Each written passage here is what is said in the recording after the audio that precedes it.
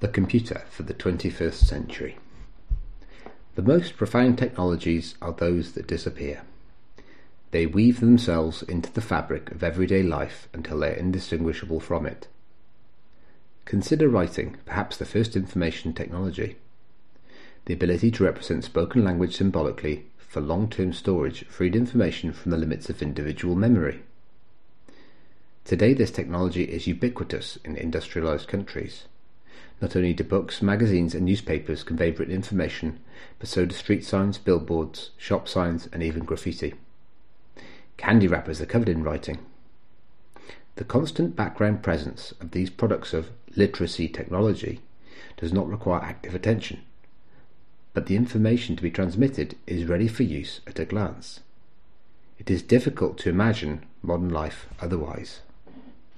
Silicon-based information technology, in contrast, is far from having become part of the environment.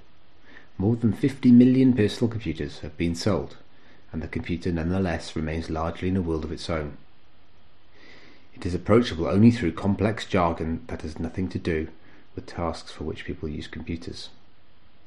The state-of-the-art is perhaps analogous to the period when scribes had to know as much about making ink or baking clay as they did about writing. The arcane aura that surrounds personal computers is not just a user interface problem. My colleagues and I at the Xerox Palo Alto Research Center think the idea of a personal computer is itself misplaced, and the vision of laptop machines, Dynabooks and knowledge navigators is only a transitional step towards achieving the real potential of information technology. Such machines cannot truly make computing an integral, invisible part of people's lives. We are therefore trying to conceive a new way of thinking about computers, one that takes into account the human world and allows the computers themselves to vanish into the background. Such a disappearance is a fundamental consequence, not of technology, but of human psychology. Whenever people learn something sufficiently well, they cease to be aware of it. When you look at a street sign, for example, you absorb its information without consciously performing the act of reading. Computer scientist, economist and Nobelist Herbert A. Simon calls this phenomenon compiling. Philosopher Michael Polanyi calls it the tacit dimension. Psychologist J.J. Gibson calls it visual invariance. Philosophers Hans-Georg Gadamer and Martin Heidegger call it the horizon and the ready to hand. John Seely Brown of Park calls it the periphery. All say, in essence, that only when things disappear in this way are we free to use them without thinking, and so to focus beyond them on new goals. The idea of integrating computers seamlessly into the world at large runs counter to a number of present-day trends. Ubiquitous computing in this context does not just mean computers that can be carried to the beach, jungle or airport. Even the most powerful notebook computer with access to a worldwide information network still focuses attention on a single box. By analogy with writing, carrying a super laptop is like owning just one very important book. Customizing this book, even writing millions of other books, does not begin to capture the real power of literacy. Furthermore, although ubiquitous computers may use sound and video in addition to text and graphics, that does not make them multimedia computers.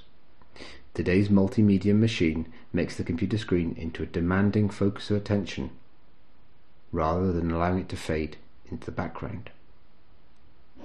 Perhaps most diametrically opposed to our vision is the notion of virtual reality, which attempts to make a world inside the computer. Users don special goggles that project an artificial scene onto their eyes. They wear gloves or even bodysuits that sense their motions and gestures so that they can move about and manipulate virtual objects. Although it may have its purpose in allowing people to explore realms otherwise inaccessible, the inside of cells, the surfaces of distant planets, the information web of databases, virtual reality is only a map, not a territory.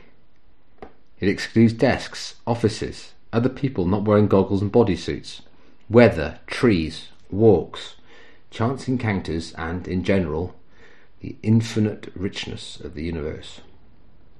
Virtual reality focuses an enormous apparatus on simulating the world rather than on invisibly enhancing the world that already exists.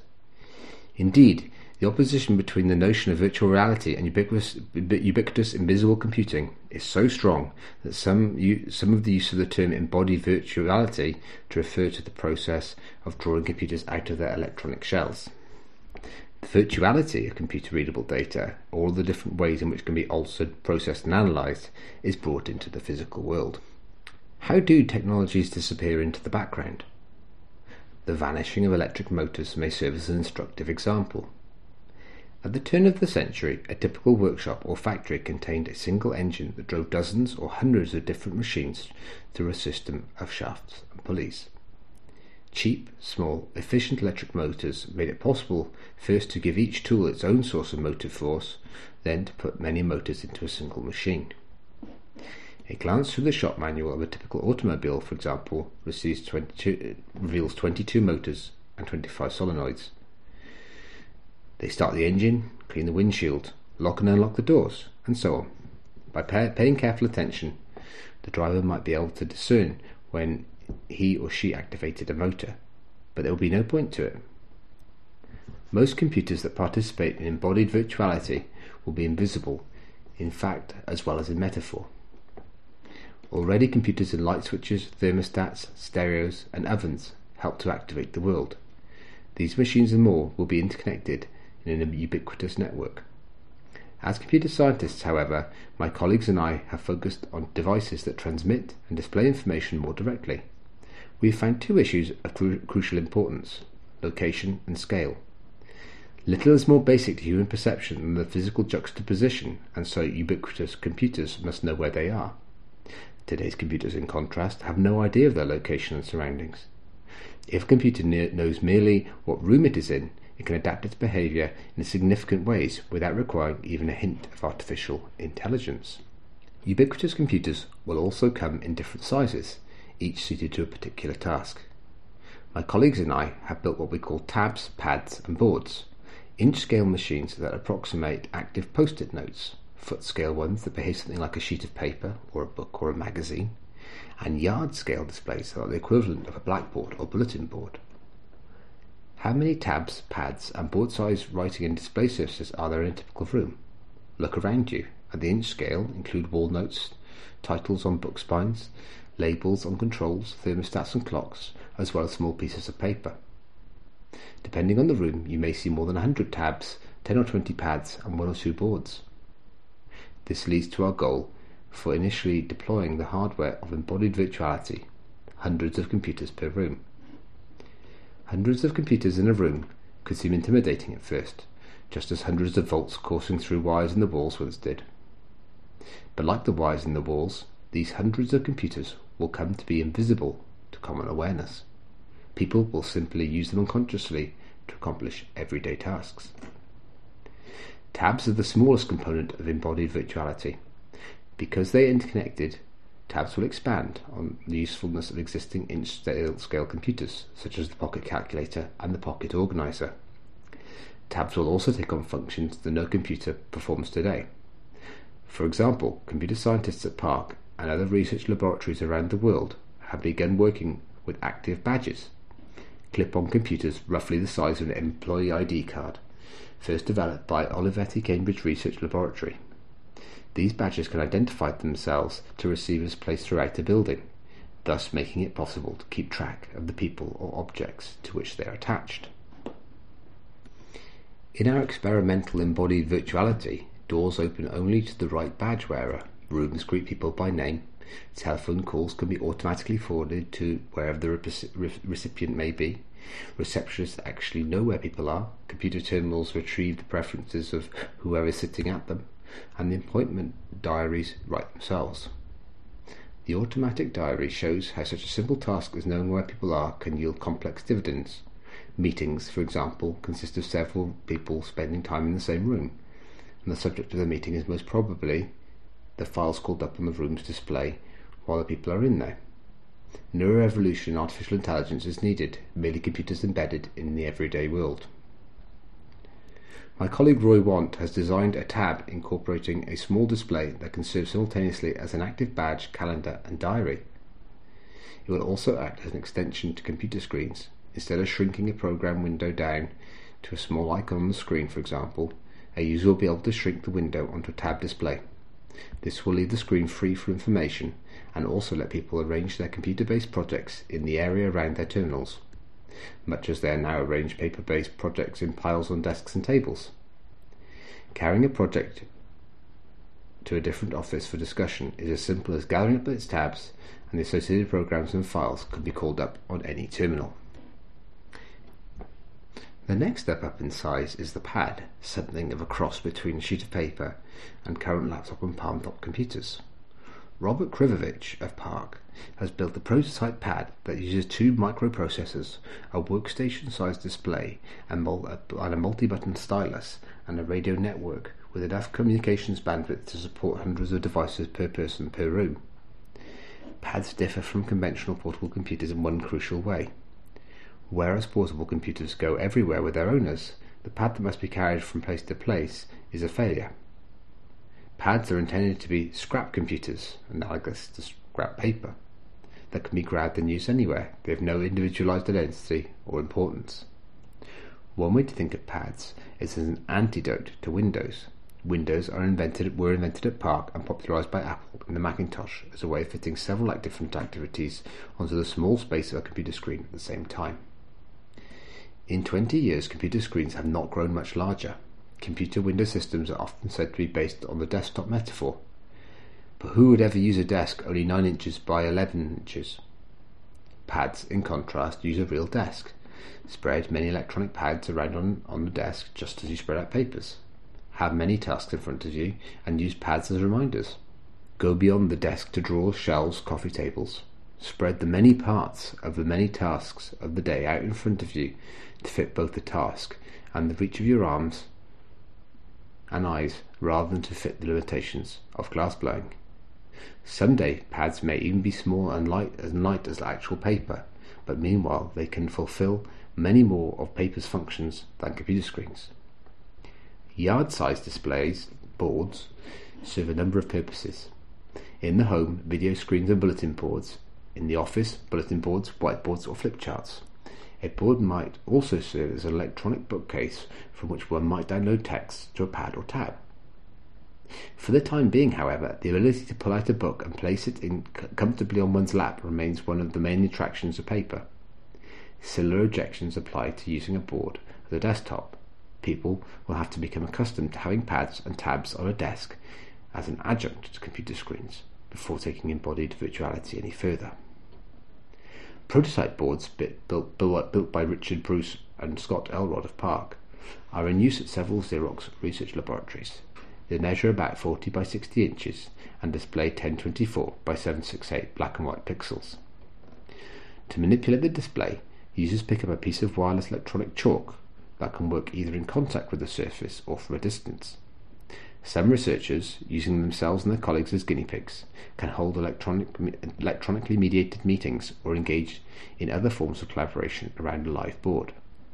Others use the boards as test beds for improved display hardware, new chalk and interactive software.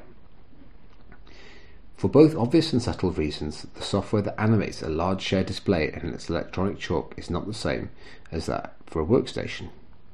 Switching back and forth between chalk and keyboard may involve walking several steps, and so the act is qualitatively different from using a keyboard and mouse. In addition, body size is an issue.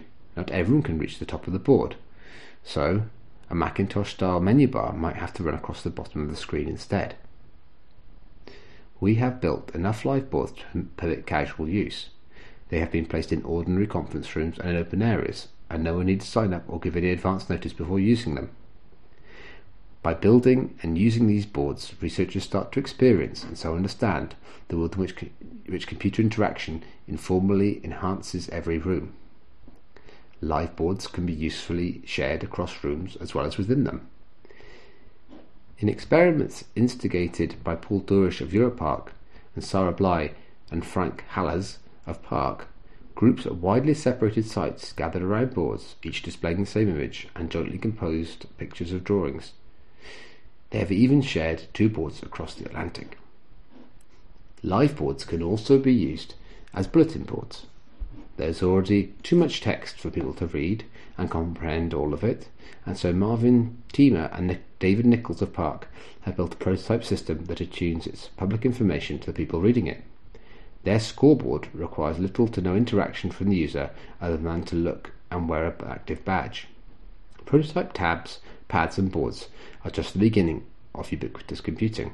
The real power of the concept not comes from any one of these devices, it emerges from the interaction of all of them. The hundreds of processors and displays are not a user interface like a mouse and Windows, just a pleasant and effective place to get things done. What will be most pleasant and effective is that tabs can animate objects previously inert. They can beep to help locate misplaced papers, books or other items.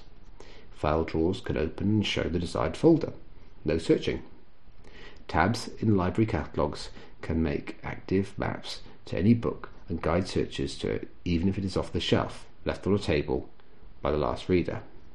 In presentations, the size of text on overhead slides, the volume of the amplified voice, and the amount of ambient light can be determined not by the guesswork, but by the desires of the listeners in the room at that moment. Software tools for tallying votes instantly and consensus checking are already available in electronic meeting rooms of large corporations. Tabs can make them more widespread. The technology required for ubiquitous computing comes in 3 parts: cheap, low-power computers that include equally convenient displays, software for ubiquitous computing applications, and a network that ties them all together. Current trends suggest that the first of these requirements will easily be met. Flat panel displays containing 640 by 480 black and white pixels are now common. This is the standard size for PCs and is also about right for television. As long as a laptop, palm top and notebook computers continue to grow in popularity, display prices will fall and resolution and quality will rise. By the end of the decade, a 1000 by 800 pixel high contrast display will be a fraction of a centimeter thick and weigh perhaps 100 grams. A small battery will provide several days of continuous use. Larger displays are a somewhat different issue. If an interactive computer screen is to match the whiteboard in usefulness, it must be viewable from an arm's length as well from across the room. For close viewing, the density of picture elements should be no worse than on a standard computer screen, about 80 per inch. Maintaining a density of 80 pixels per inch over an area of several feet on the side implies display of tens of millions of pixels. The biggest computer screen made today has only about a fourth of that capacity. Such large displays will probably be expensive, but they should certainly be available. The large displays will require advanced microprocessors to feed them. Central processing unit speeds reached 1 million instructions per second in 1986 and continue to double each year. Some industry observers believe that this exponential growth in raw chip speed may begin to level off about 1994, but that other measures of performance, including power consumption and auxiliary functions, will improve. The 100-gram flat panel display then might be driven by a microprocessor that executes 1 billion operations per second and contains 16 megabytes of onboard memory along with sound, video and network interfaces. Such a processor would draw on average a few percent of the power required by the display. Auxiliary storage devices will augment main memory capacity. Conservative extrapolation of current technology suggests that removable hard disks or non-volatile memory chips, the size of a matchbook, will store about 60 megabytes each. Larger disks containing several gigabytes of information will be standard, and terabyte storage, roughly the data content of the Library of Congress, will be common. Such enormous stores will not necessarily be filled to capacity with usable information. Abundant space will, however, allow for radically different strategies of information management. A terabyte of disk storage will make deleting old files virtually unnecessary, for example. Although processors and displays should be capable of offering ubiquitous computing by the end of the decade, trends in software and network technology are much more problematic. Current interpretations of distributed computing simply make network file servers, printers, or other devices appear if they were connected directly to each user's computer. This approach, however, does nothing to exploit the unique capabilities of physically dispersed computers and the information embodied in knowing where a particular device is located. Computer operating systems and window-based display software will have to change substantially. The design of current operating systems such as DOS and Unix is based on the assumption that a computer's hardware and software configuration will not change substantially while it is running. This assumption is reasonable for conventional mainframes and personal computers, but it makes no sense in terms of ubiquitous computing.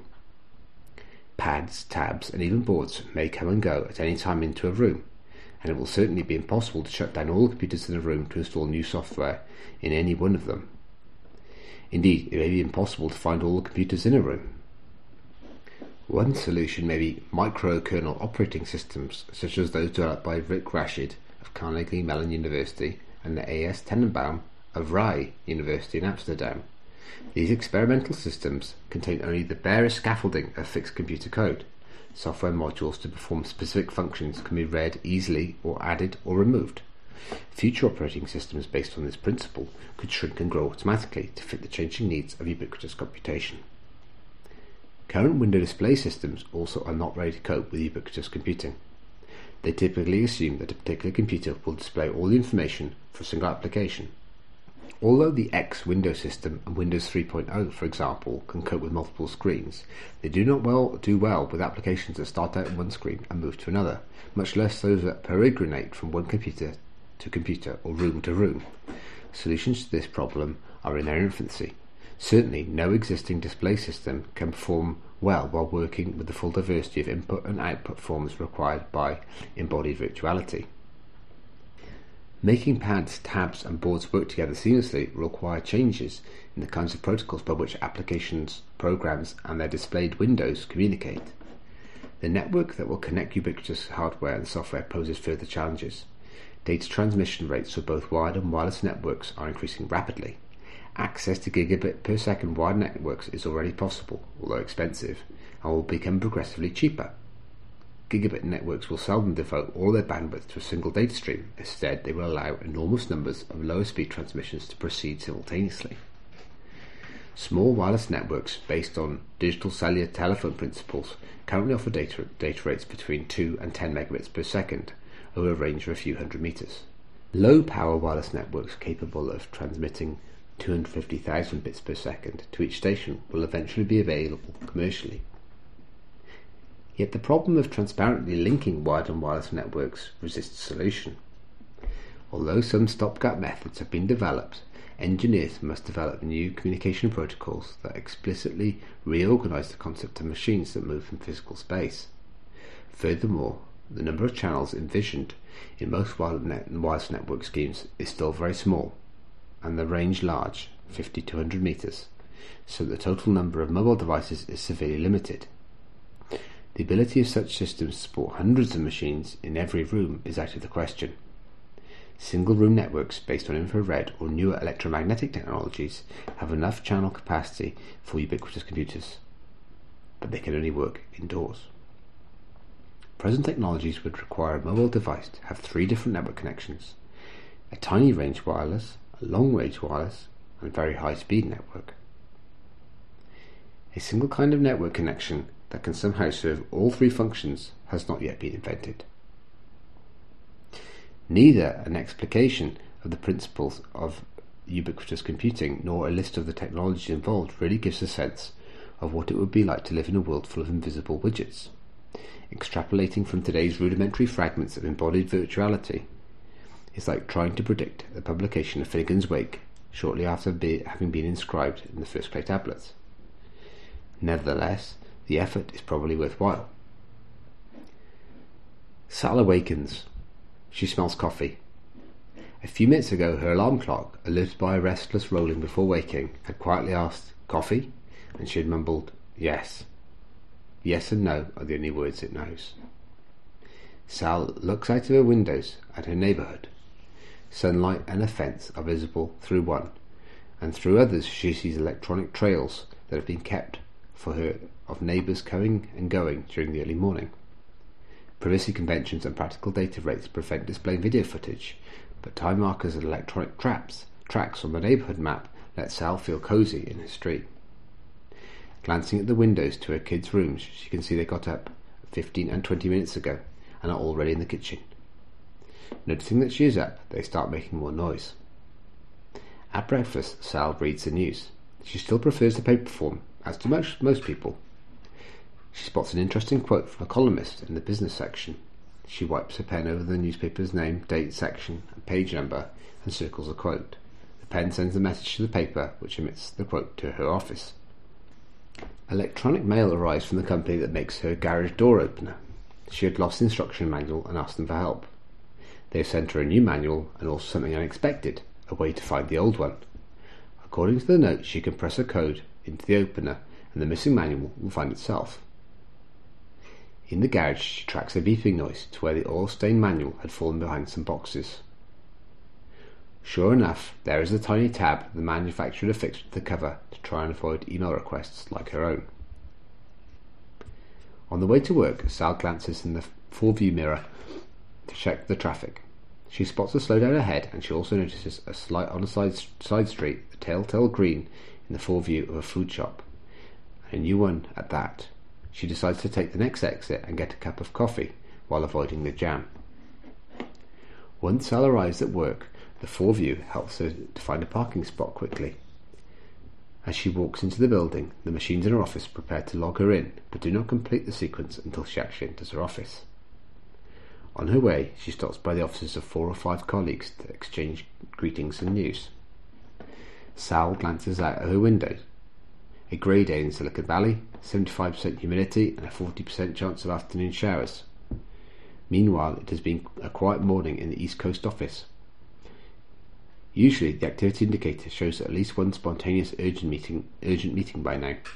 She chooses not to shift the window on the home office back 3 hours. Too much chance of being caught by surprise. But she knows others who do, usually people who never get a call from the East and just want to feel involved. The telltale by the door that Sal programmed her first day on the job is blinking.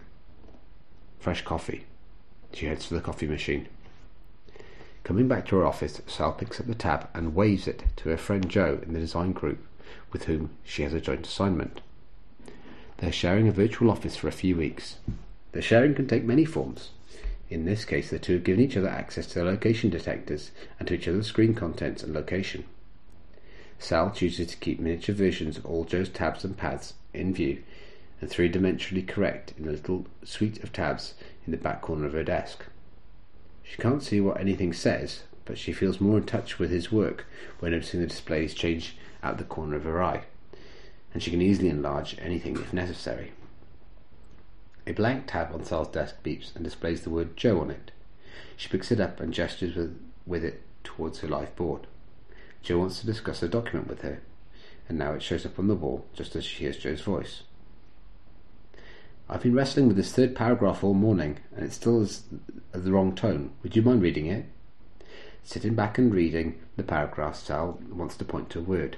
She gestures again with the Joe tab onto the nearby pad and uses the stylus to circle the word she wants. I think it's this term ubiquitous. It's just not in common enough use and makes the whole passage sound a little formal. Can we rephrase the sentence or get rid of it? I'll try that. Say, by the way, Sal, did you ever hear from Mary Hausdorff? No, who's that? You remember? She was at the meeting last week. She told me she was going to get in touch with you. Sal doesn't remember Mary, but she does vaguely remember the meeting. She quickly starts a search for meetings held during the past 2 weeks, with more than 6 people, not previously in meetings with her, and finds the one. The attendees' names pop up, and she sees Mary. As is common in meetings, Mary made some biographical information about herself available to the other attendees, and Sal sees some common background. She'll just send Mary a note to see what's up. Sal is glad Mary did not make biography available only during the time of the meeting, as many people do.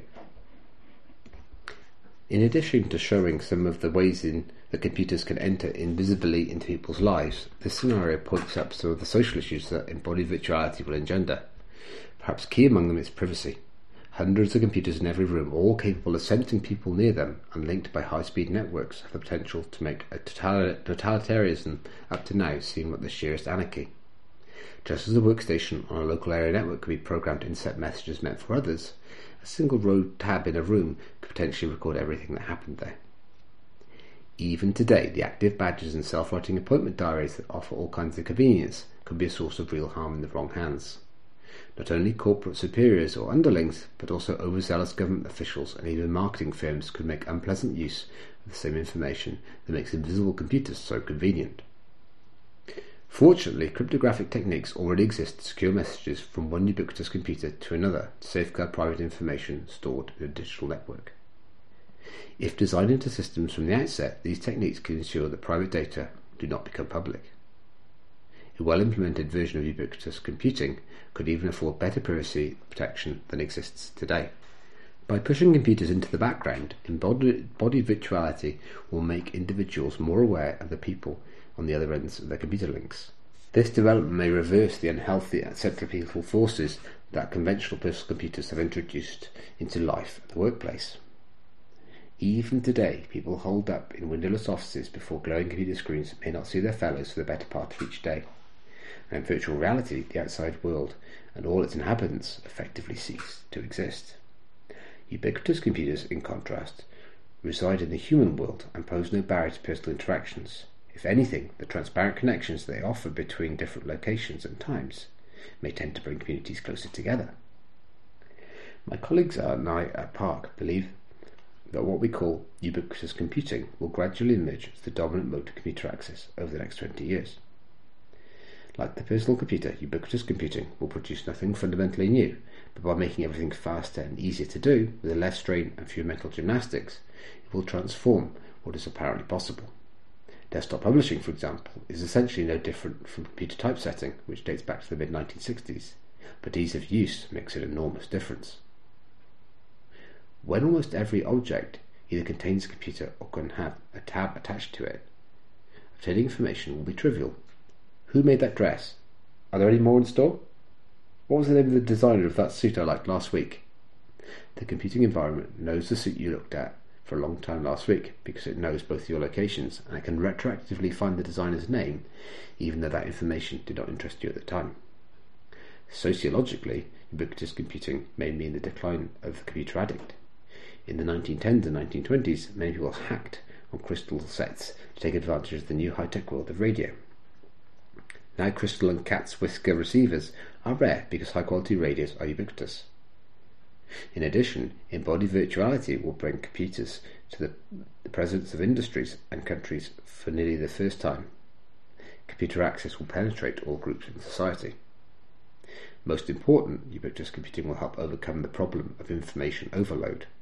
There is more information available at our fingertips during a walk in the woods than on any computer system, yet people find a walk in the woods relaxing and computers frustrating. Machines that fit the human environment instead of forcing humans to enter theirs will make using a computer as refreshing as taking a walk in the woods.